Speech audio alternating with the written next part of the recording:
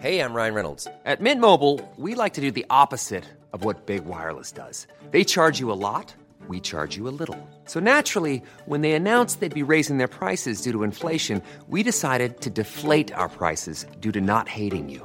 That's right. We're cutting the price of Mint Unlimited from $30 a month to just $15 a month. Give it a try at mintmobile.com/switch. $45 up front for 3 months plus taxes and fees. Promo rate for new customers for limited time. Unlimited more than 40 gigabytes per month. Slows full terms at mintmobile.com.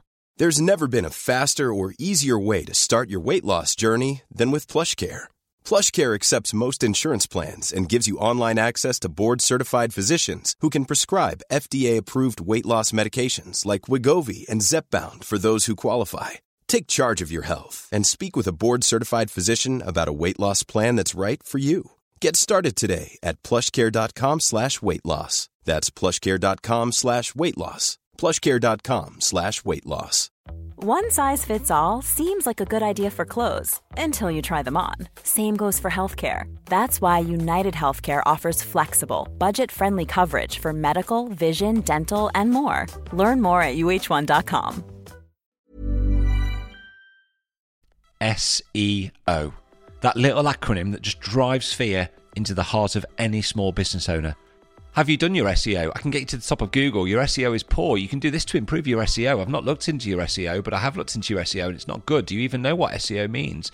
You need to do this for your SEO and your SEO will improve. Whew. Well, let's all just chill out for a second because it doesn't need to be so overwhelming. And thankfully, we have Stacy Oakley in the studio today to help bring some calm and reassurance around the topic of, you guessed it, SEO. Let's go, team. Come have a seat. Oh, you okay, babes? Very good, very good. Here we are. Another day, another episode. We're all right. No, you're good. We're fine. You know what I'm like. It's just anxiety levels, isn't it? Make sure everything's working. Yeah. We are another idea. A podcast for creatives and entrepreneurs. We just want to level up their business. Yes, and yes, just yes, be yes. inspired and hear stories and take value and little nuggets of information and just be helped a little bit and just giving them that little bit of insight that might just change their business a little bit. Yeah, that's exactly it. So if you're here for the first time, welcome. And if you don't mind, it would be amazing if you could click, share, subscribe. Shout it out. Yes, yes. We'd love to hear your thoughts about us. Yeah, is that all right? Yeah, that's great. Yeah, no, just do all the sharing things. It's like it's really appreciate. We see and appreciate everybody that does share it. So thank you. There are some people that die hard to do every week. Like, please don't ever stop. It's amazing. That's it. But yeah, we just need more people to do it. So thank you very much. And if you could leave a review, amazing. Please do. Yes. Are we okay? We are okay. Yeah. Have we got any house admin to cover? Is there anything that we need to cover off? No, I think we just want to jump in. I've got to make your bed for tonight, haven't I? You're staying over. You're staying in Derby. I've still not managed to convince you to buy a house up here yet, but I'm working on it. Slowly, it's happening. I am working on it. So you're doing a good job. You're staying in my brother's. My brother lives 5 doors down, which sounds a little bit mad, really, but it wasn't planned. He just does. He just owns a house 5 doors. So he's got his spare room going. So you're there tonight. Yeah. And then tomorrow you're in the studio again. Yeah, at the Docker Inn. Yeah. Yeah. And what are we doing tomorrow? Tomorrow we'll be recording some videos for a course on how to create a podcast. And yeah, super excited about it. Yeah. Because it's like the next little stage, isn't it? Yes, yes. Next part of the journey. Yeah. The process. And yeah, it's going to be a good one. So yeah, cannot wait. But that said, today we have the amazing Stacy Oakley in the house. Hi. How are you? Stacy. I was going to say Stocy. Stacy. Yeah, Stacy. probably a good time to mention that Oakley isn't actually my surname anymore. No! Oh! Yep. Westhead is the... That's a strong surname. Do you think? Yeah, Westhead. My husband doesn't. I always say I downgraded my surname when I got back. No, Oakley was my maiden name, so but stuck with that. Why not? Yeah. It makes the word so when I've got my initials, so it was much better. So, yeah. But thank you for coming. Thank you for having me. I think you are going to bring a lot of value. Not putting pressure or anything like that. But much pressure. SEO is one of those things that when people hear about it, they can be very much like, I don't even know where to start.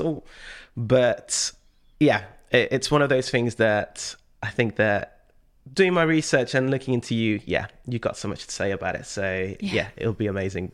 But that said, though, tell us a little bit about you, what you do. Okay, I'm Stacy. I don't know where to start, really. I left university a while ago, 2005, and I went to work for a media agency. I did maths at uni. I don't know why. Wow, that's brave. Yeah, it was hardcore. I didn't want to do anything mathsy.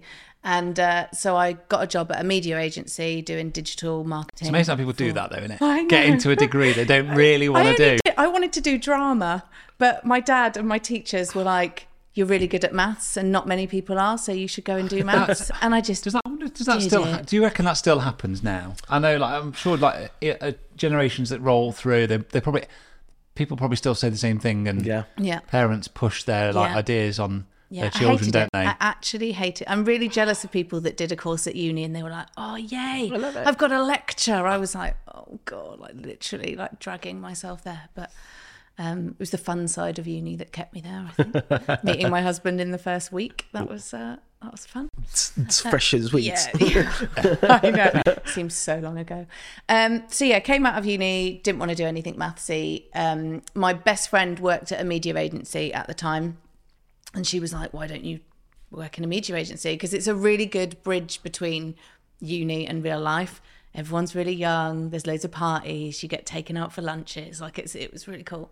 So I moved to London, got a job at a media agency, doing digital marketing, mostly paid ads, so AdWords, Google stuff. And then my boss there said he was going to. That's the official line, is it? Google stuff. Google stuff, but it wasn't SEO at that point. I just did a year of basically writing PPC ads. Yeah. It was pretty dull. And then my boss said that he was going to set up his own agency in 2007, and he asked if I would go with him. So it was just me and him. I mean, I was only a year out of uni, so I was pretty fresh. And that agency did all sorts of digital marketing, mostly SEO and PPC. So that's where I sort of learnt about the SEO back then.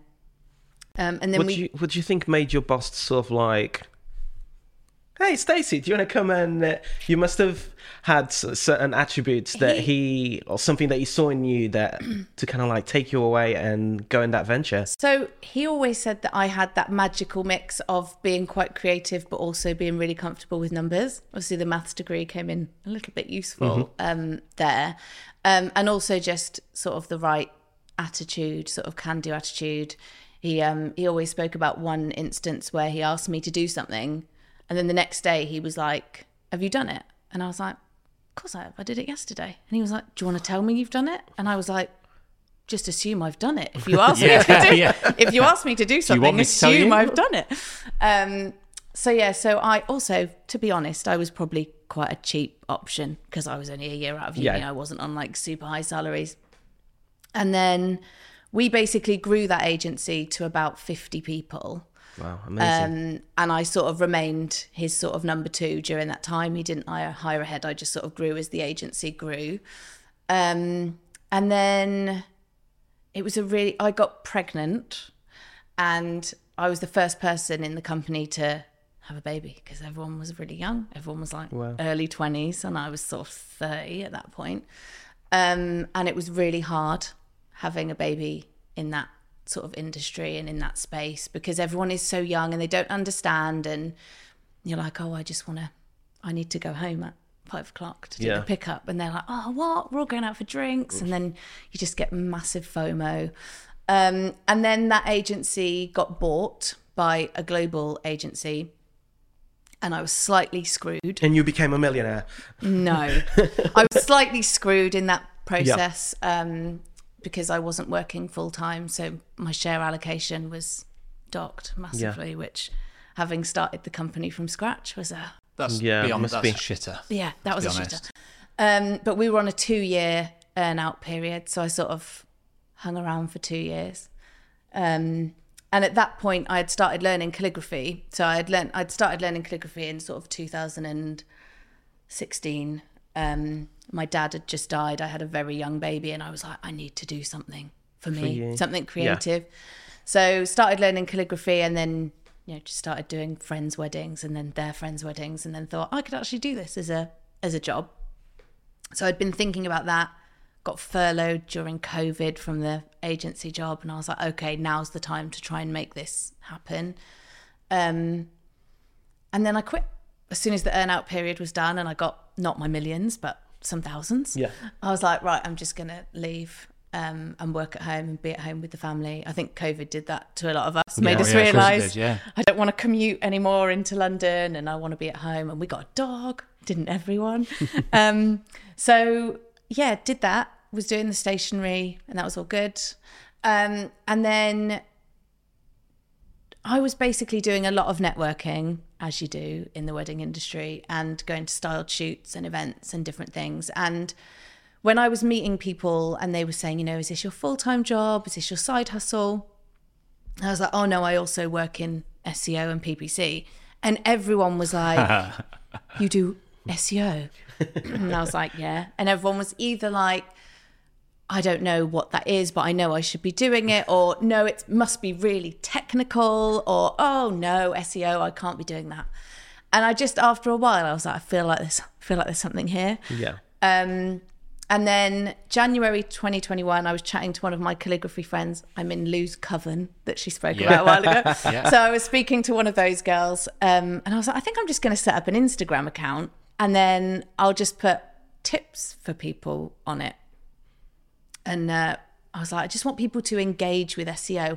I should call it So Engaged, because then it works with the So Calligraphy. So I just randomly, it was just a real whim, like set it up one night and told a couple of my friends. They shared it on Instagram. And then within a few days, I had like a few hundred followers, which I know it's not huge, but it felt like a massive deal. Like to me, I was like, oh, wow, there's something in this. And I started sharing tips. And then quite quickly, people were contacting me like, can you do some SEO for me? So I was like, oh, okay, I need to put something together. And then Faye Cornhill from the Wedding Business Club, she contacted me and said, oh, I see that you've got this Instagram page. Can you do a module for us on SEO? And that was, I think, in the February that she contacted me, and she wanted me to do the April module. And I was like, shit, I need a website, I need a logo, I need to actually look proper. Yeah. So it was like a 2-month dash to get a website up. Nothing like a good deadline to get things going. Yeah, it was good. I needed it. I needed that kick up the arse really to get it done. And then I did her April module, and I've been fully booked since with people. And now it's just really nice because it's sort of growing organically. People tell that, in the wedding industry, that's sort of how it works. Yeah. And everyone knows everyone. Yeah. People are having good experiences with me and telling their friends, and so ultimately getting results, right? Exactly. And I think it's not just about, because I don't work with people on a monthly basis. I sort of audit their websites and give them sort of a batch of recommendations and say, do these things and you'll be at a really good level, but then here are the things that you need to do moving forward. So it's a combination of training and sort of doing a bit of it first to sort of give you a leg up, I guess, on there. So yeah, and it's worked well. I've done a few courses with mixed results. So yeah. But I think people just are really time poor, and I think they want to learn about it, but they also just need some done for them, which I think is why the audit works. And I think with SEO as well, it's hard to see quick results, isn't it? Yeah. Whereas you look at like the world of Instagram and TikTok and people kind of getting a huge reach very quickly off something that they just like put together in 20 minutes. Yeah. Actually SEO is it is much more of a long-term game, isn't it? Yeah. I mean, I was working on my calligraphy site for probably 2.5 years before I got to, so I now rank number 1 for wedding calligraphy, and I rank number 1 for learn calligraphy in Surrey and those sorts of keywords. But it takes like a lot of time. And even like the clients that I work with where I do some of the work for them, I'm like, this isn't SEO done. Like this is getting you to on the first step. And then these are the things that you need to do ongoing. Before we get into like the world of SEO, like just the idea that you've set this up off, you said like off the back of a whim. Yeah. I just think is really admirable straight away. It's again, just being able to recognise that there was something there, like you had a skill set, like, you had the tools already in your sort of arsenal to be able to kind of go, there's something here, I'm going to act on it. Yeah. We talk about it so many times, don't we? Like, it doesn't matter what idea you have, if you don't take the action, it's never going to go anywhere. And the thing is that a lot of people were saying to me that they weren't technical enough. And that was always really sort of hit home for me, because I am not technical at all. Like, my laptop crashes, I'm like, I just don't do tech, I don't do code, but I can still do SEOs. And if I can do it, honestly, anyone can do it. It's just about having the confidence. I think for so many years, we've almost had it like drilled into us that it's something we can't do. Yeah. And you absolutely can. You can do it. Yeah, it is true. It is true. SEO is very much seen as this sort of like three-headed beast that sometimes people get daunted really by the fact that, I don't even know where to start really. Yeah. But where would you start? So I think, first of all, it's about knowing your audience. It's a lot of strategy stuff, like know your audience, know the sort of things that they're searching for. So some really cheap / free tools out there that tell you what people are searching for. There's a really good plugin called Keywords Everywhere. It's like a Chrome extension. And when you Google something, it tells you underneath how many people a month Google it, and it tells you the seasonality. And on the right-hand side, it tells you sort of related keywords. So knowing the things that your customers are searching for. But not just picking the one that like has the highest search volume, but also thinking about, is it relevant to you? Like, if you're a documentary style photographer, like, do you want to be ranking for something that's not that? That's like it's like the hashtags in Instagram, isn't it? It's like, I'm gonna tag photo of the day. Yes, because that's gonna get me. And whereas you could be like, more niche down, like lace wedding dress. You know, that's the difference, isn't it? Right? Yeah. And then once you know the keywords that I'm going to get technical. No, let's go for it. No, let's just go for it. Exactly what we want. Step by step. I suppose this sounds like, already before we get into it, this is like the homework phase, isn't it, of SEO? And like doing the groundwork and understanding, like if you're going to put time and effort into this, which you're going to have to do, you need to know that you're going down the right road, don't you? Yeah, exactly. And knowing the keywords is sort of like a first step. And then also understanding, so this, a lot of people sort of can't get their head around that. So I'll use my calligraphy site as an example because it sort of works really well. A lot of people think that their whole site has to be optimized for all the keywords, all in one go. The way that I approach SEO is I see every page on your site as a potential front door. So for me, my homepage is just generic calligraphy stuff. And then I've got my wedding page that's optimized for wedding calligraphy, and that's the page that ranks for wedding calligraphy. And then I've got my workshops page, and that's optimized for learn calligraphy, because people don't Google calligraphy workshop, they Google learn calligraphy. And so every page should be targeting a different set of keywords. So then once you've got your whole list of keywords, you then have to map those keywords to pages. That example you've just given there is a prime example, though, isn't it, of doing your homework? Yeah. Because you could have just gone, I just need to rank for calligraphy workshop because that makes sense. Is what I do, yeah. But that's not what people search for. No. And that's the key differentiator, isn't it? Mm-hmm. And then once you've mapped your keywords to the pages, so you then have to have a lot of wedding businesses, they might have like a home page, a gallery page, a packages page. That's normally it.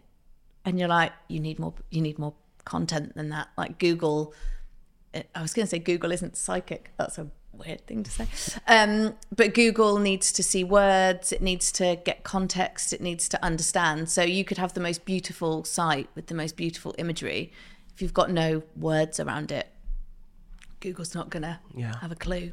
So you need to get writing, either yourself or get a content writer in to do it. And then it's all about just all the technical elements that go into that. So you need to make sure that for each page, you've got the keywords in your title, you've got the keywords in your headers, you're using the keywords in your content. Both staring at me like, no, this is amazing. This is amazing. Okay. And then once you've done all of that, you then have to get other people to link to you, which is the really difficult bit, really. And that's probably one of the most important things, one of the most important ranking factors that we call them, is getting other people to put a link on their site that links through to your site, because Google sees that as a recommendation of their site. to yours. So, and it's much harder to manipulate, which is why it's so important. I was saying to Igor before we started recording that, you know, SEO has a history of like being really manipulated, and people trying to rework the algorithm and go, I right. remember, God, when did I start this business? 2011, 2012, I think I bought 1,000 backlinks from a farm. Yeah. You know, you could do, but it used to then, work. But then it was genuine. Like it wasn't seen as like illegal. Well, it wasn't a crime or anything. It was just like a lot of people did it. Yeah. Yeah. But then Google obviously clamped down on it, and then they punish you for it. So you learn very quickly in the SEO world, don't you, that like if somebody has a quick solution for you, or there's like a short term gain here, like my general approach is to be very cautious. And because of that only ends up providing you with a long term pain. Yeah. You know, and also anyone guaranteeing you, I can get you to number one for this. You're like, no, you can't. Or they say, I can get you to number one for something. And it'll be like a random really niche long tail keyword that you wouldn't get any traffic from anyway, even if one of my favorites is always getting like those SEO inquiry forms where they're like, oh, I've been through your site and found all these faults. And then at the bottom it says, how did you find me? Google. Okay, yeah, great. Yeah.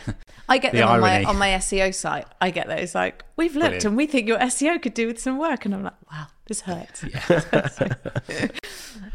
What are the sort of common mistakes that people make? What are those traps that people fall into that you see kind of on a regular basis? Not writing enough content, thinking that their images will be enough, having really big images that slow down a site. Photographers. Yeah. Why? Can you just explain why that's vital? Google wants to serve sites that give users a good user experience, and if your site is full of huge images, it's going to slow down your site and users are going to be annoyed. And if they're annoyed with your site, they're going to probably be annoyed with Google for serving you that site. So Google prioritizes sites that are quick and mobile friendly, and massive images are not either of those things. Yeah, if your website isn't mobile friendly in today's age, like you're instantly you're at the bottom of the pile, aren't you? Exactly. I mean, to be honest, most people that I speak to are using like a Squarespace or something, which are fine for mobiles anyway. So, but yeah, big images, no alt tags on images. It's so easy to add an alt tag. I mean, if you haven't done it and you've got a whole site full of hundreds of images, an alt tag is just, it's really what screen readers use to understand what an image is showing. So the visually impaired will use alt tags. It will read our website and then it will say image of this thing. But it's another opportunity for you to put your keywords in there. So if your page is about wedding calligraphy and I'm showing an envelope that's got a calligraphy address on it, then I should write calligraphy in there because that's part of my keyword. And yeah, it's just mainly not having enough content is the main thing. I mean, I could go into very technical header issues. Yes, please. So if you're not from an SEO world and you're using a Squarespace or a Wix or a WordPress site, when you're writing your content and you have headers, you sort of highlight over them and then you can choose what sort of class of header to have. So you have like header 1, header 2, H1, H2, H3. Yeah. If you haven't got an SEO hat on, you just pick the one that looks nicest in that space because the headers are sort of related to your formatting. But you should only have one H1 and it should be at the top of your page, because if you think about if you were writing an essay or something, you would only have one main header. That makes more sense. One title, yeah. And then underneath that, you can have your H2s and H3s. But so many clients that I work with have like 5 H1s on a page and I'm like, it just doesn't make sense. Like, and it looks spammy. And a lot of it is about common sense. Like, I quite often, people are like, right, how much content should I have on a page? Like, is there a magic number? And there's really not. And also, if there was, it wouldn't be that number for very long. So you'd just constantly be chasing an algorithm that's always changing. So I always try and say, you know, put your Google hat on. Does it look like an all right amount of content for Google to understand, to add value to your users? And anything that you do, I always say that, like, did you think Google will like that? Do you think Google will like a header that's like half a page long? Probably not. Looks yeah, a bit weird. I think people always fall into that trap, don't they, as well, of trying to tell Google that this is what they want to see, but at the cost of the end user. Yeah. So one thing I talk about in my workshops and stuff is about like just remembering that people are going to read this. Yeah. You know, Yeah, you can't trick the system. No. But also Google wants sites that are good for users. Yeah. So if you think of the user first, I mean, you have to do a little bit of manipulation, flush a bit of shoulder, I sometimes call it, to Google, so that it does know. You know, I was working with a bridal dress boutique, and she said, we don't call our dresses, we call them gowns. So all their content was about wedding gowns, but users don't Google wedding gowns. They Google wedding dress, vintage wedding dress, lace wedding dress.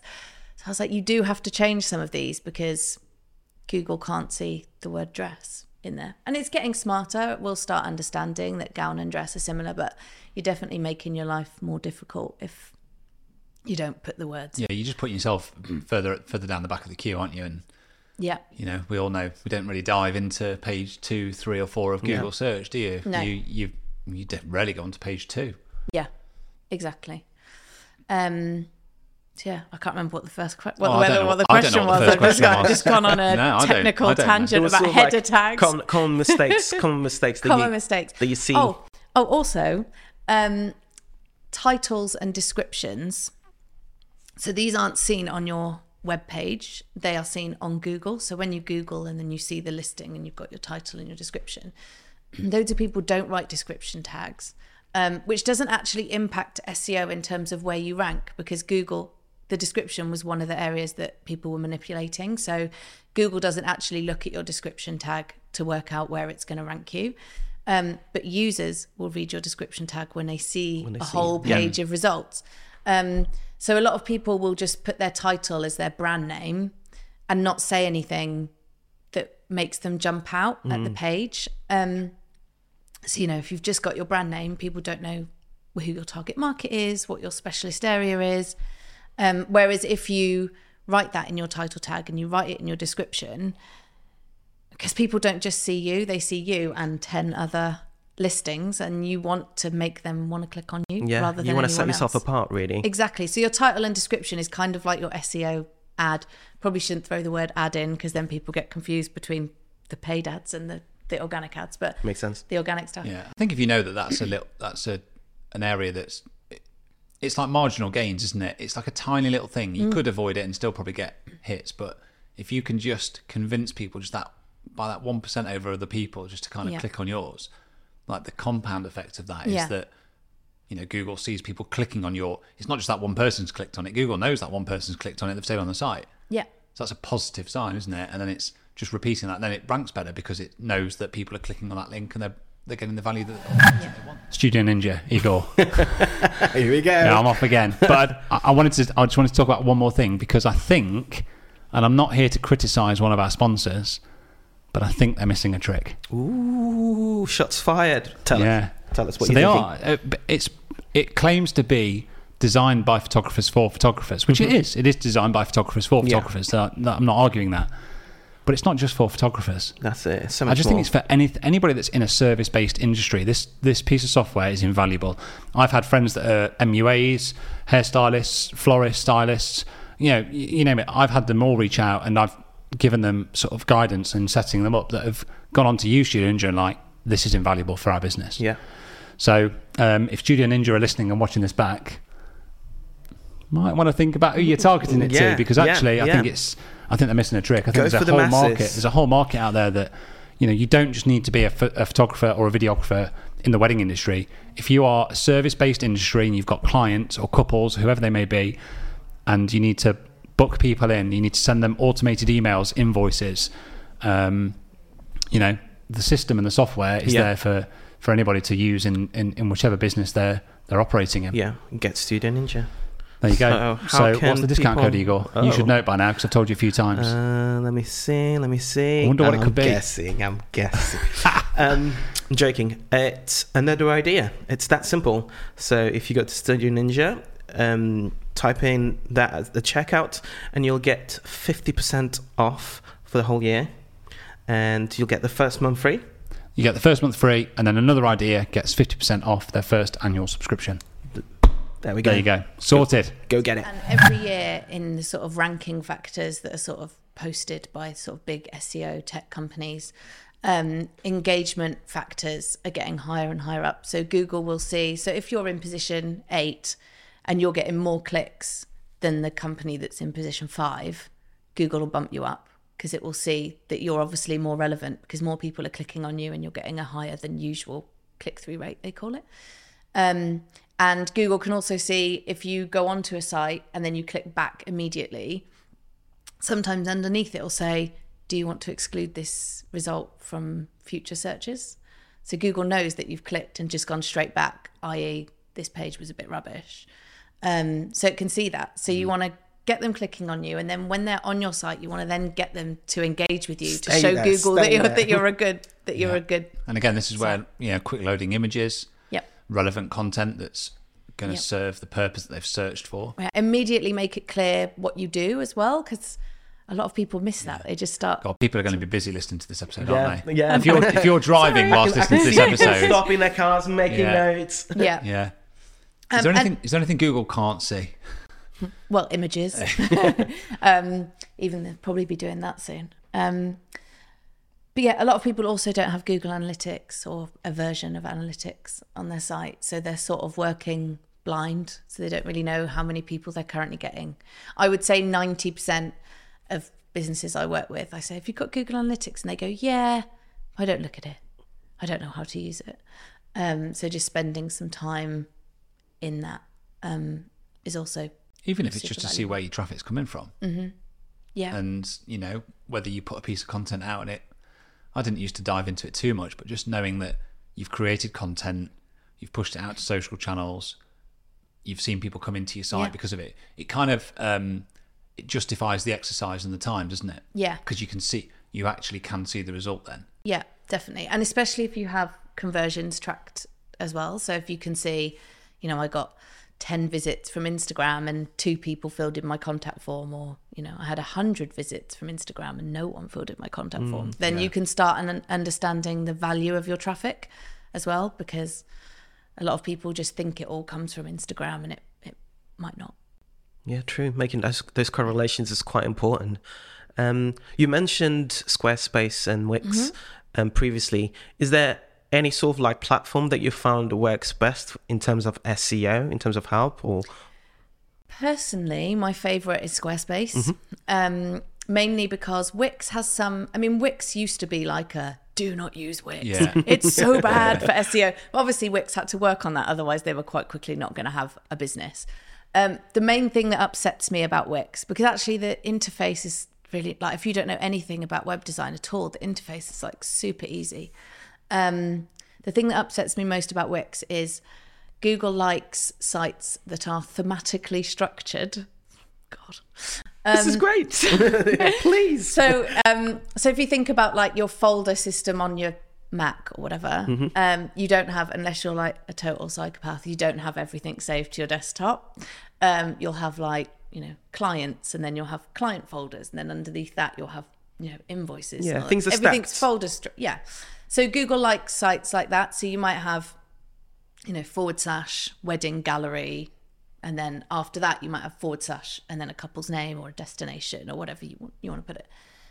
Wix, it's really, really difficult unless you know coding to do that. So Wix sites to Google look flat. Like every single page looks it's just on a / and then the name.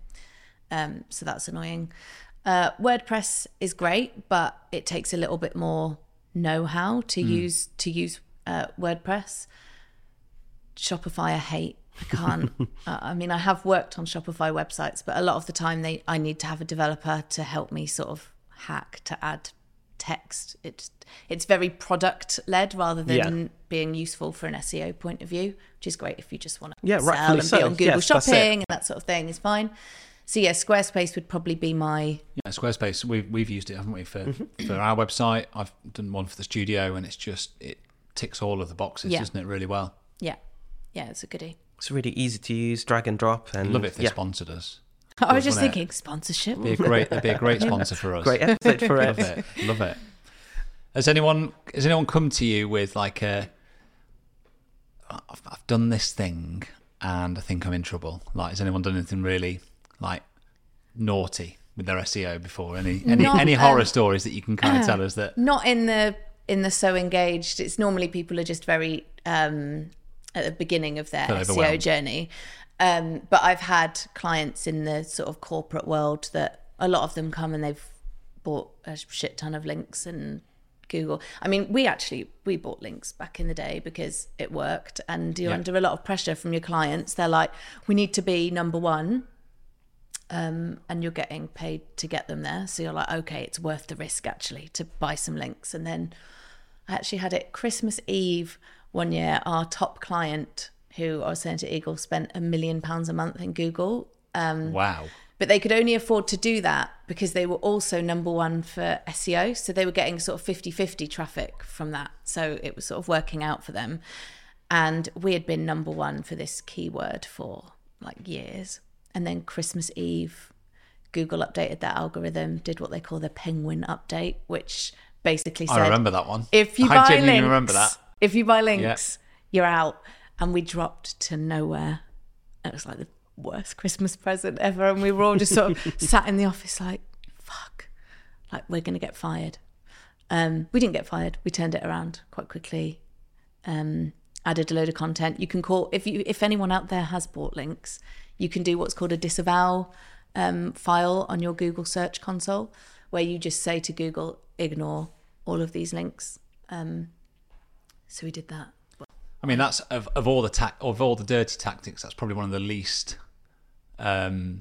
dangerous ones. Isn't it? Well, it's not recommended, but I can remember back in my day when I had a previous business, we employed a company, and they were doing. I didn't realise until we left the company, but they were putting white text on white backgrounds and we were all talking about that. All those kind of tactics that just put words in without you even having to see the words, and it's like you get punished for that very quickly now. Yeah, it's a thing. That's why it never really pays, I don't think, to chase an algorithm. Yeah, like it's absolutely. Always, even with like Instagram and anything, like if you're chasing an algorithm, you're always going to be like chasing your tail.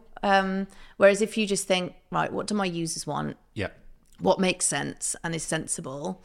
I mean, you have to think. I mean, it's not just all about users. Like if I think about SEO and how I'm going to get more links that other calligraphers might not have, you know, you sometimes have to like dig deep. Like I found, it sounds really cringy, I found like a mumpreneur site, and I was like, fuck it, I'm just going to contact them, see if they want to do a profile on me. Got myself a nice link to my site that not many calligraphers will have. So it's about, because it's easy to get links from like a styled shoot, but everyone's going to have links from a styled shoot because everyone's doing styled shoots. So it's trying to work out where you can differentiate yourself and get links that no one else. It's worth explaining as well, isn't it, that different sites have different authority as well. So you know, if you've got a link off the BBC website, that carries a huge amount of weight. It's doesn't my it? dream. God, we just had Ryan in, didn't we? He works for the BBC as a TV. We could have been asking him, couldn't we? But you know, that versus your mate Sally, who's a baker and has only just launched a website, that value and rank isn't anywhere near as comparable. But that's not to devalue that link. You can still get those links. And also thinking about the words that are being used to link to you. So if it's just, you know, your URL, it's not adding any context. Sam Docker, fraudster. Yeah. Keyword spammer. Yeah. Whereas if I have, you know, wedding calligrapher that's linking through to my site, then that's better. I mean, it's not always, you can't sort of go to the BBC and say, hi, BBC editor, can you please change that link so that it has different words, because it would really help my SEO. But if you're doing, you know, a guest blog post on your friend's site or on a wedding planner that you know's site, then you can always say to them, please, can you use these words? So do me, it'd be a big deal for me. And also, but if you can't change the words that are linked in the word, is looking at the words around the link. So whenever I do a styled shoot, the person who's submitting it, either the photographer, the planner, or whoever, normally just put stationery, so calligraphy.co.uk. So I started saying to them, actually, could you just change that to say like stationery and calligraphy, or wedding invitations and calligraphy, and then a link? Because Google will, like, it makes sense, right? That Google will be looking around to see what other keywords are around that link. Again, it's just like well, yeah, if I was Google, I'd do that. And, so, changing the words that are around it as well. I think part of what you talked about as well is just that awareness of just being able to kind of having to reach out to people. Yeah. And to try and identify sites or places that you can go and seek a backlink. Yeah. And recognise that you might have to do a bit of work for it. Mm-hmm. Yeah. No one's just going to do it for nothing. Either you're going to have to pay for it, or you're going to have to create some content. Yeah. And you've got to just put that time in. Yeah. And SEO and PR are so intrinsically linked. Like if you've got a really good sort of PR or outreach strategy, local news sites, they want content. And if you've got something, if you're a stationer and you're seeing more people asking for, recyclable or seeded paper, the lifestyle editor somewhere might be quite interested in that. And then you become the authority that they then quote about it. And, it can be, building relationships, but it's trying to always think about the link, even if it doesn't feel like an online opportunity, even if you're chatting, get you guys to, blog. Add a link. That's Cheers. It. Anything you do, really, you should be thinking, can I get a link from this? And will it be a link that none of my competitors have? Because that's where the sort of magic happens. How valuable can YouTube be as a part of an SEO strategy? Very important especially if it's for keywords where Google decides to put videos up. So a lot of how-to keywords tend to be. It always seems quite overlooked, doesn't it? YouTube, as part of SEO, because it's I think we all think SEO is like I've got to write stuff, but actually we all know from being on Google that you can search for a lot of things, and the first things that come up are videos. Videos, images. Making sure that your images. I'm guilty of this, but your file name when you upload it onto your website, like IMG, all of those things, making sure that that's right, making sure you have your images in folders, and the folders have got a nice theme, to a name for each one. Again, making sure they're not massive to sort of help. So you can see that what are we in? We're like 38 minutes in already, and you can see why people probably find it overwhelming, because there's a lot of things to think about. But I suppose the point is like you just have to break each piece down, don't you? Yeah, that's it. Put yourself in the position of the user, recognise that what Google's trying to do, and remember why Google's trying to do it. Yeah. Yeah. It sounds like it, and especially the way you have explained it. It's you explained it very much from a human point of view. It's literally quite relational. Yeah. So it just really makes sense when you actually explain it, which is nice to hear. We did mention YouTube there, but social media platforms, do they affect the SEO on a website or not so much? Well, if you've got the social platforms, then obviously they're going to rank in Google. If somebody Googles your brand name especially, then they are going to rank, which is good. I have this theory, which is not really backed up anywhere. I like those kind of theories, though. You heard it here first, people. Sam might want to just put his fingers in his ears right now. I have a real issue with Linktree, like the link thing. Yeah. Because if somebody links to your social media page and Google sees that link and then they see your social media page, but you're not linking that directly to your website. The chain is broken there, and Linktree get benefit from that. Whereas what you would recommend is going to change my. Whereas if you just, what I do is I just have a page on my website which is /useful links, and then I just put that as my link in my Instagram Linktree's page. going this afternoon. Yeah, sorry, Linktree. No, that's really good. Not really going to be good. a sponsor. No. And I think it makes sense though. Yeah, it's the sort of again, just from a human point of view, and the way you explain it, it makes sense. Yeah, it's just like an extra barrier. And if you've got a blog post and you put it on your Instagram, for example, and someone wants to click through, they can see the link to the blog post, and then it's really easy for them to share it, and then you get links from that. And whereas if there's just that extra Linktree thing in the middle, then it doesn't really help. It's amazing. Any sort of like what would I call it? Upkeep that people should be doing, like from week to week or month to month on their websites? Well, obviously blogging is good to do, but confession time. So my calligraphy site that ranks really well, I think I've done 3 blog posts ever, maybe 4 blog posts ever. The reason that blogging works well for SEO is because Google likes fresh content. So it likes to see that you're putting a bit of effort into your site. I often say, if you imagine you went to like a clothes store and you went there and you were like, oh, these clothes are quite nice. And then you went back the week later and it was all the same stuff. And then you were like, oh, okay. So then you went back a month later and it was all the same stuff. You just stop going. And if Google stops going to your site and stops calling you, then you have no chance of ranking higher because it's not ever assessing you. You're just going to slide further down. So blogging is sort of an easy way to keep adding fresh content onto your website and show Google that you've got more stuff to say. But blogging isn't the only way. So I quite often will go onto my site and just tinker. So I just go on. Tinker away. I'll add a paragraph about something, or I'll think, oh, I don't really like the way I've written that. I'm going to rewrite that, or I'm going to change that header, or I'm going to change that title tag.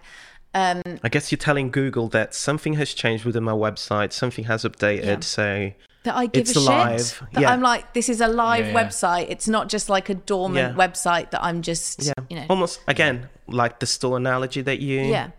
Yeah. So... and there's not much of a difference between a blog post and a page, really, is there? No, there's you know, not. It's a blog post is a page. Mm-hmm. A page is a page. It's just new content, isn't it? It's just how you want to display it on your site, whether you want it to sit under a blog post format or whether it's just in your nav or another page on your site. Exactly. I mean, I would say blog posts I would use more for sort of timely content. You know, even like a lot of people will use blog posts for like specific weddings. I'm like, just move them onto your site, like have them in your navigation so that people can always find them. Google can always find them. They're always there if they're like your best ones. So you don't have to blog. Blogging is good. Blogging will also help you to rank for sort of question-based keywords. So, you know, if you go into Google and you write in wedding invitations, there's like the people also ask bit that sort of comes up in Google underneath. So I quite often say like play with that a bit and you'll get loads of blog posts ideas that people are actually searching for. So you can start ranking for those things. But it's really about keeping your content as fresh as you can and getting links is like the way to just be working on your SEO ongoing. But quite often people are like, oh, I've got SEO sorted because I'm blogging. And you're like, it's not so.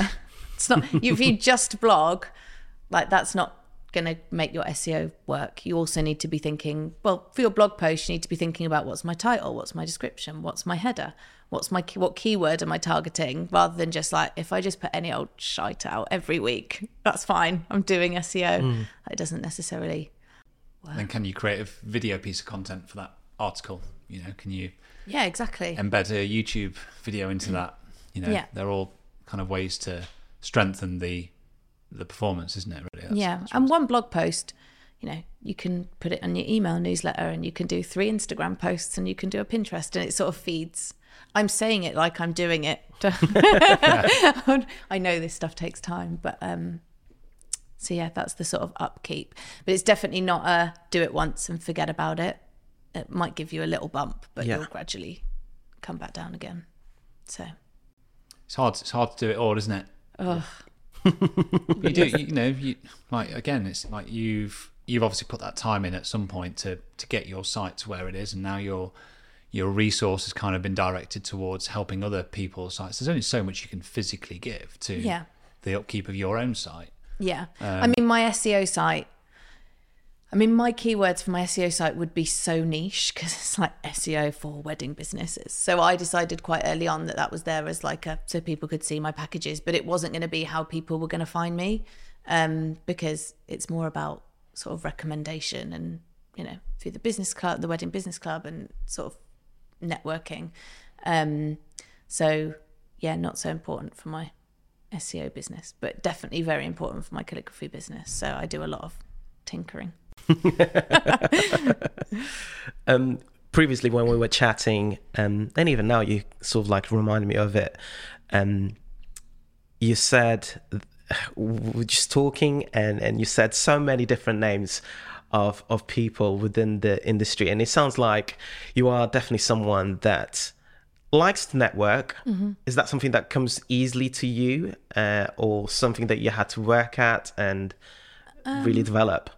I suffer massively from imposter syndrome. Like, It's the first thing you said when you walked in here. I was Very like, first thing. properly. I was like, he's going to see my hand shaking as I lift my bottle to my mouth. So, I mean, I'm all right sort of once I get there and once I start chatting, like digital networking, like, easy, it's fine. But yeah, I do love meeting new people, and I think it's one of the things. So when I worked for the agency, I was in the new business team. That was sort of my role towards the end, was just going and pitching. And I can quite quickly understand what people need, like what their vibe is, what their USP is. So that comes in really useful when I'm chatting to people now. Like, I understand quite quickly who they are. Otherwise, I'm just going to be putting together really generic recommendations for everyone. It would be no good for anyone. So, yeah, I do love meeting new people. And it's part of the reason why I don't work with people ongoing, like monthly, because I'd be quickly full and I could not help any other people because I wouldn't have any time to do it. So, yeah, it's nice that you have all these guests and I'm like, work with her. This is great. Yeah, that's it. That's what I liked and admired about you. And it was very much like, oh yeah, we definitely need to touch upon that point. But no, that sounds amazing. You mentioned really, really quickly workshops that you were doing. How did you start it and how's it going? The SEO workshops? Yeah. They haven't been, I mean, they've been all right. But I think people are just, again, I probably don't do enough nurturing of the sort of process leading up to the workshops. So I tend to do a free sort of 30-minute masterclass where I sort of whiz through some bits. But then I think people just get overwhelmed. So I don't know. I'm thinking might turn that workshop into like an evergreen, access when you want sort of course that people, when they're ready, they can go on to. But at the moment, it's sort of focusing more on the working with people on their SEO. So I think people are much more comforted by, I'm going to learn a bit and I'm actually going to get some of it done, which is sort of like, feel like they've taken that first step. Yeah. So yeah. Who knows? I remember going when I used to work in digital marketing for Boots, and I can remember going on like 2-day SEO conferences on workshops. I was like, Brighton SEO. That was always like the highlight. I'm a bit bored, but it does. It's like understanding the basics of it and the foundations of it do stand you in really good stead with your business. I think that's kind of part of the reason why, when I look back on the first 4 or 5 years of my business, why I probably established myself very quickly was because I was blogging weddings. Yeah. I was pushing it out to social channels. I was, building pages from those blog posts and collating, looking at search terms. So, once you've done that groundwork over a period of time, it does pay off. See, that SEO course came in useful. It did come in handy. It did come in handy. You were bored, but it came in useful. Yeah, and I didn't have to pay for that either. Boots paid for that, so that was good. Yeah, nice. I mean, it's also one of those things, like, I don't know if you remember, it was like a year or two ago, like Facebook services just went down. You couldn't even complain to your friends because you couldn't use WhatsApp. Like, you were literally just sat like in a hole. And I was just like, it's all right, they'll just find me on Google. It's fine. Like, Instagram could disappear. I mean, unlikely. Well, but you put all your eggs in one basket. They're still volatile though. They're still, we talked about it recently about how it's hard to get good traction on Instagram. Oh, it feels like really hard to get good traction on Instagram. Yeah. Like, you have to be on it all the time. You have to be doing everything that it's asking you to do. It's like there's 1,000,001 things that you need to tick off. It's like, it's exhausting. Yeah. And now I get quite a lot of leads for the calligraphy business through Google.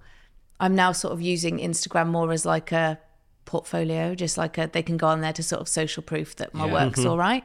But I'm not like 3 reels a week, 2 stories a day. Like, it's just as and when. I don't have time. I've got 2 little kids. I don't have time for all that shit.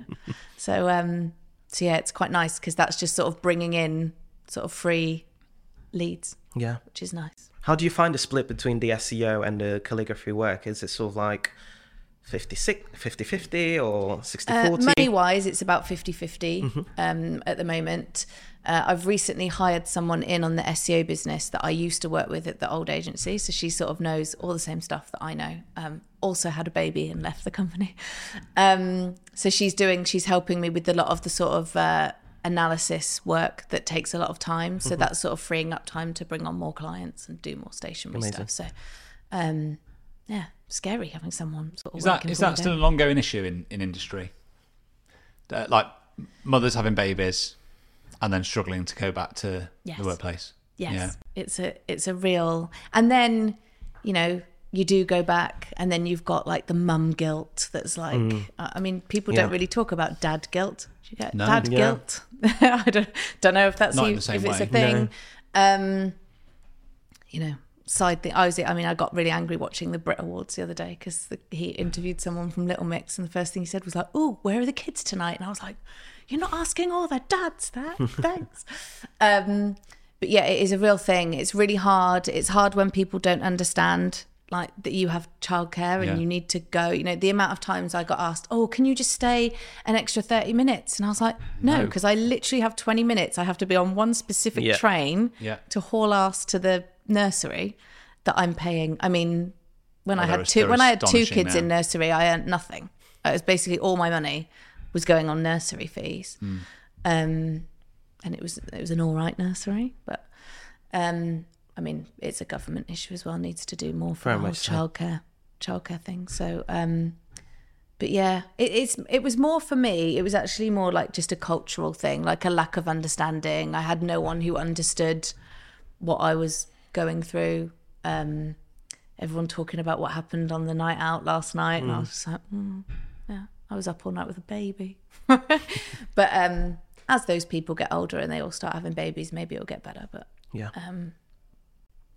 it just feels like it's been like an ongoing thing for so long, and it feels like companies are almost just like lip service, but nothing actually changes. Yeah, I mean, I was reading today about some 4-day-a-week pilots that some companies that have been doing, which I think will sort of help.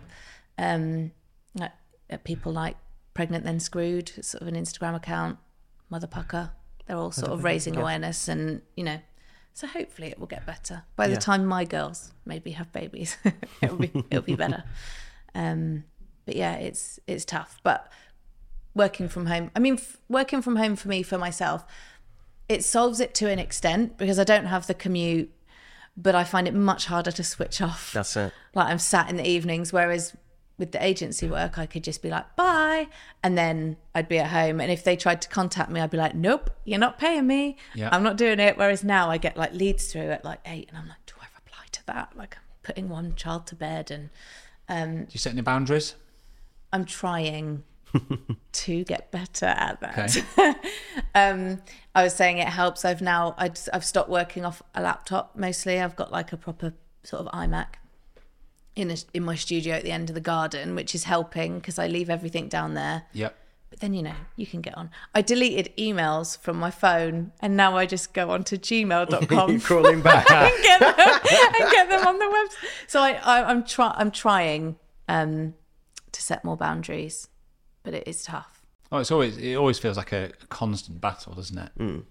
It's like there's trade-off, isn't it? It's like you've got to work, you've got to be present and respond to things. I can remember when we had James Maxwell on talking about people that were shopping for tables. It's like if I don't respond there and then when it comes in, like it's lost business. It's lost business, and there is that element to it, I think. But then I also try and think like if I was a shop, like if I'm like a bakery down the road, if someone emails that bakery at 8 o'clock at night, they're not going to expect a reply then. And actually, a lot of especially for the calligraphy side, they contact me in the evening because they just work during the day. So it's not that they want a reply like there and then. And to be honest, I'm trying to be more like, if I reply the next day and they say they've already gone somewhere else, I probably didn't want them as a client anyway because they're really impatient and they're not going to be like hanging around for me to do designs and different things. So I'm sort of trying to think, well, that's okay. I didn't want them anyway. But to be fair, it rarely happens. Rarely happens if you get back to someone 1 or 2 days later and they go, no, sorry, I've gone somewhere else. So I try and tell myself that a lot and try and not be on Gmail instead of emails. I mean, God, what are we like? I know we've covered a lot in terms of SEO, but any sort of like free resources that you could recommend for someone that has been listening and they don't even know where to start? Yes. So I just rant off a load of my favourite tools probably. Log on to Google Search Console. If you have Google Analytics, you can log in that way. And Google Search Console tells you the keywords that you rank for, where you rank. It tells you if there's any issues with your website, although a lot of the time people get in a panic about some things, and I'm like, it's fine, don't worry about it. Everything is red. I know. Keywords Everywhere, which I've mentioned, which is that plugin that tells you how many people search for keywords. You can use the Google Keyword Planner, but unless you are spending a lot of money on Google Ads, Google Ad Planner, Keyword Planner is really shit. It like says this keyword has between 0 to 1,000 searches a month, and you're like, well, that's no good to me because I need to know the exact number. There's a website, I always laugh at the name, called Screaming Frog. And it's basically like a desktop tool, and if you put in your website, it then spits out what all your titles are and your header tags and all that sort of thing. It's almost like a good audit. Yeah. Or there's a Chrome extension called the Blue Button, which if you just press that on a website, it tells you what your title and your description is. But also you can see what your competitors are. So if you Google something and you're like, I want to rank for that keyword, have a look at the people that are already ranking, see what their titles are and their headers are and how long their content is, and it's all see there. What your competition is doing. I also have a free checklist on my website that people can look at that just tells you the different things you should look at. They're the main ones. No, that's really good. You've listed a lot there. Things like Ahrefs tell you how many people are linking to you, but I can't remember. That's not free. There might be a free version, but you do have to pay for that. Yeah. I think it might give you a 7-day free trial. So if you're in like SEO mode for a day, if you're like, I'm blocking this day for SEO, then again, see who's linking to you, but also see who's linking to all those people that already rank, and see if there's any of those that you can sort of replicate. I think it's just important, isn't it? If you're wanting to try and tackle SEO, is to just try and break it down into bite-sized chunks, rather than trying to feel like I'm going to have a week where I'm going to just write everything and do it all. Even I couldn't do a week of SEO. Actually, just integrating a bit of time every week to go, right, okay, well, I'll just spend a couple of hours on a Tuesday on a blog post. And I always think that the trap that I see in our industry and photographers is that they will often just blog way too many images. Yeah. And we're talking like 80, 90, 100 images. And it comes from a place, I think, where photographers are just trying to show their work. And I get that. Yeah. Like they want to, I can't pick my favourite images, I'm just going to show them all. Yep. And actually, you kind of need to kill some of them, don't you, really? Yeah. And just go 20. Yeah. 20 is still a lot of images. Like you don't. Yeah. But if you've got that in like a carousel that people can click around. I mean, I wouldn't do like a long. And again, I think it comes down to like just remind yourself what the end user's going to expect. Like if you can't convert somebody within them seeing 15 images, there's no chance. There's no point showing them 100. No. Like, especially if you put your top 15, if they're still not interested after those, like you're not going to sell them with your bottom 20. Yeah, but it's like, again, it's thinking about the time that it takes to name those images, to alt tag those, to upload them, to tag them, to it makes it so much more time consuming. I think I could probably write a blog post I'd probably write and publish an entire blog post in half an hour. But some photographers will probably spend 3 hours going, I've got 120 images. Yeah. And people also worry about like, I just don't know if my writing's good enough.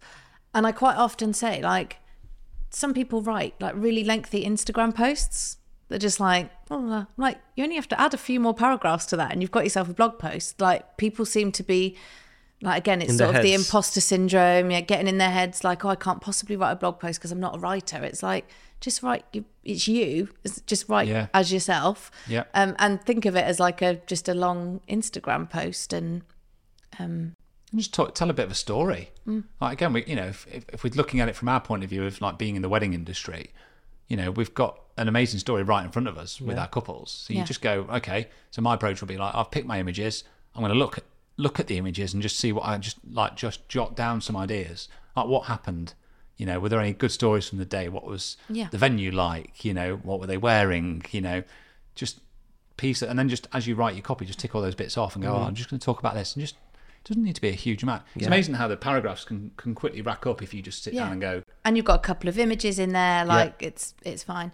And it's also about not just writing for ranking, because it's the end goal isn't to rank the top of Google. The end goal is to get leads or contacts or jobs. Yeah. So it's not just about getting to the top. It's about, if I get to the top, are people going to want to buy with me. So you need to, sound like yourself and sell your services and talk about your USPs and all those sorts of things. Yeah. Otherwise, what's the point? You're just getting traffic for nothing, which would be really depressing. I think it would actually be worse. I think to get to number one and see no increase in your bookings. Yeah. I think I'd just rather not be there. Yeah, it's true.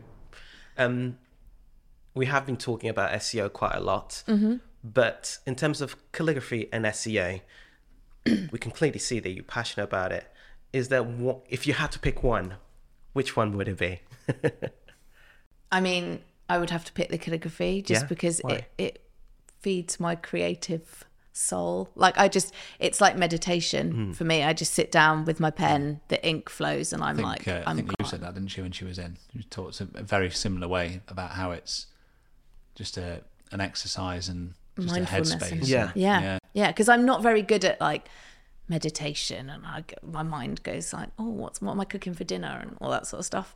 But when I am doing calligraphy, I don't think about anything else. I don't think about the pile of laundry that I've got in the house or what time's pick up. I quite often I'm like, shit, it's pick up, and I'm like literally have to dump everything and go, because I just go to a different place. So I would have to choose the calligraphy. Sorry, SEO. No. I mean, they both go hand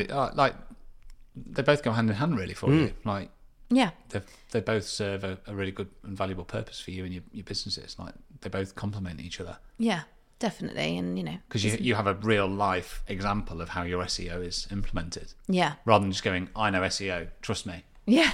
Yeah. Like, look at what I did. I rank there. Yeah. And the difference it makes on traffic as well. It's not just like I rank for this random keyword. It's like my traffic is like all the way up, which is nice to see. Sometimes Google puts me below Etsy, which is really annoying. Today on the way here, I was in number 1. It was very satisfying. So yeah. Do you find that it's something that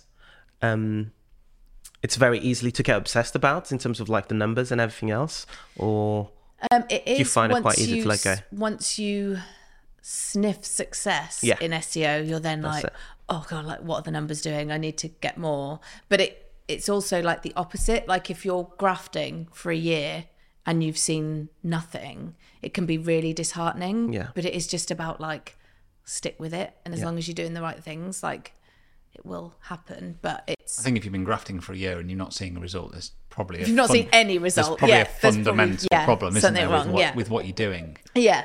If you've been doing things right, it will happen. And then when you get there, it's like the best when you just suddenly Google it and you're like, oh my god, and then you're like calling all your friends like, it might just be my personalized search. Can you search can you just check? And you're opening incognito windows and you're like, no, this is really happening.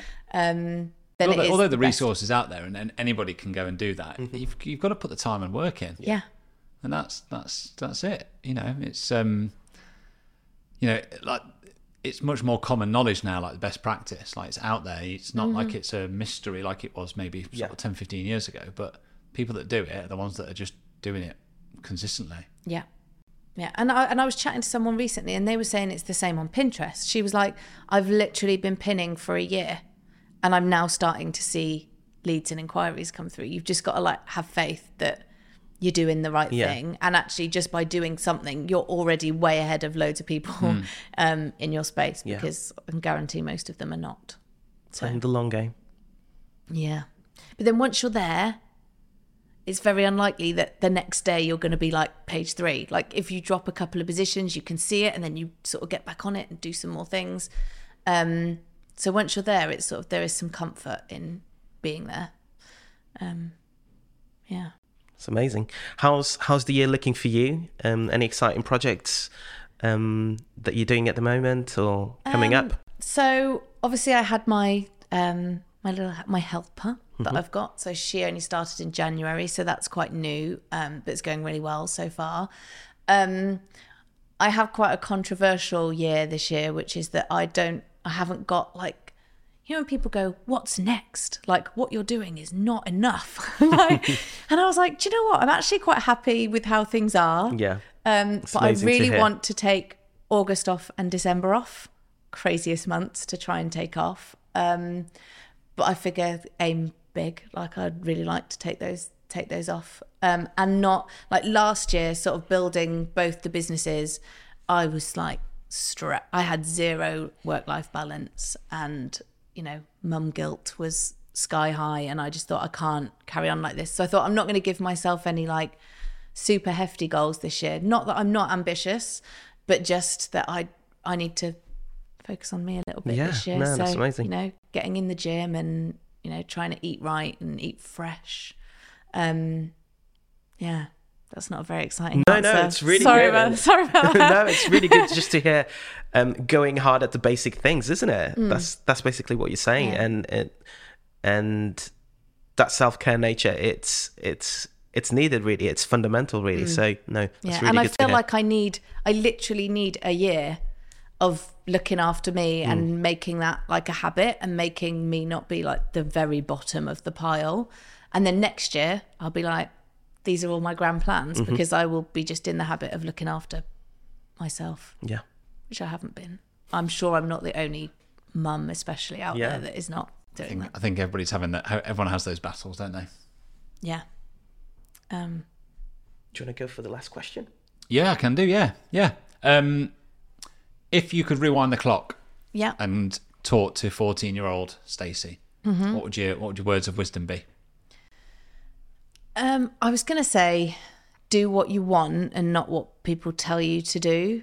But then when I think that, actually, it's ended me in quite a good place. Yeah. So, I could have done drama and then be like Oscar-winning actress. But I often say to my husband about the kids, I'm like, they can just do what they want. Like, as long as they're happy, I really don't care. I mean, I think I was just of that generational stage where I was the first person that could go to uni. So my mum and dad were like, you must do something amazing, be an accountant and earn loads of money. And it's not about the money. It's about being happy. So yeah, I'd just say more like, be strong and do what you want, not what you're told to do. It's amazing. Yeah, amen to that. Where can people find you? So I am on Instagram at So Engaged or at So Calligraphy UK. So Calligraphy's annoyingly benched by someone. I know we've covered a lot of SEO stuff, but we have only also scratched the surface, haven't we? Yeah, it feels like, really have. There's a lot of knowledge there to be tapped into. So if anybody is kind of looking to reach out to Stacey, then please do. There's so much more there to tap into, isn't there? You've got some knowledge, and that's been great. So thank you so much for sharing it openly and providing some sort of. I'm sure people have been busy at wherever they are, home or wherever, just scribbling things down. She said that. I'll do that as well. So no, thank you very much for your time. You're welcome. Thank you. Hugely appreciated. Yeah, you've been amazing. And we're always learning, aren't we? Even I've taken some things away. I'm going to go and do that. I'm going to get rid of Linktree. And probably need to get back on with blogging. Yeah. Thank you very much. Thanks, Stacey. Thank you. Thank you, the audience. Yeah, Bye. do all those sharey things. Yes, clickety things. Yeah, thank you very much. Bye.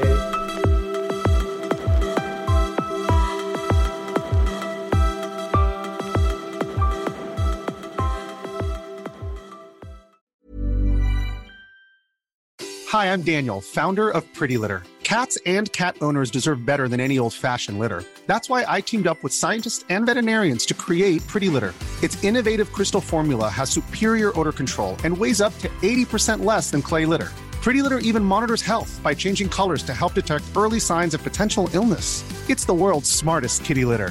Go to prettylitter.com and use code ACAST for 20% off your first order and a free cat toy. Terms and conditions apply. See site for details. Planning for your next trip? Elevate your travel style with Quince. Quince has all the jet-setting essentials you'll want for your next getaway, like European linen, premium luggage options, buttery soft Italian leather bags, and so much more. And is all priced at 50 to 80% less than similar brands. Plus, Quince only works with factories that use safe and ethical manufacturing practices. Pack your bags with high-quality essentials you'll be wearing for vacations to come with Quince. Go to quince.com/pack for free shipping and 365-day returns. Okay, I have 2 new obsessions that I need to share with you.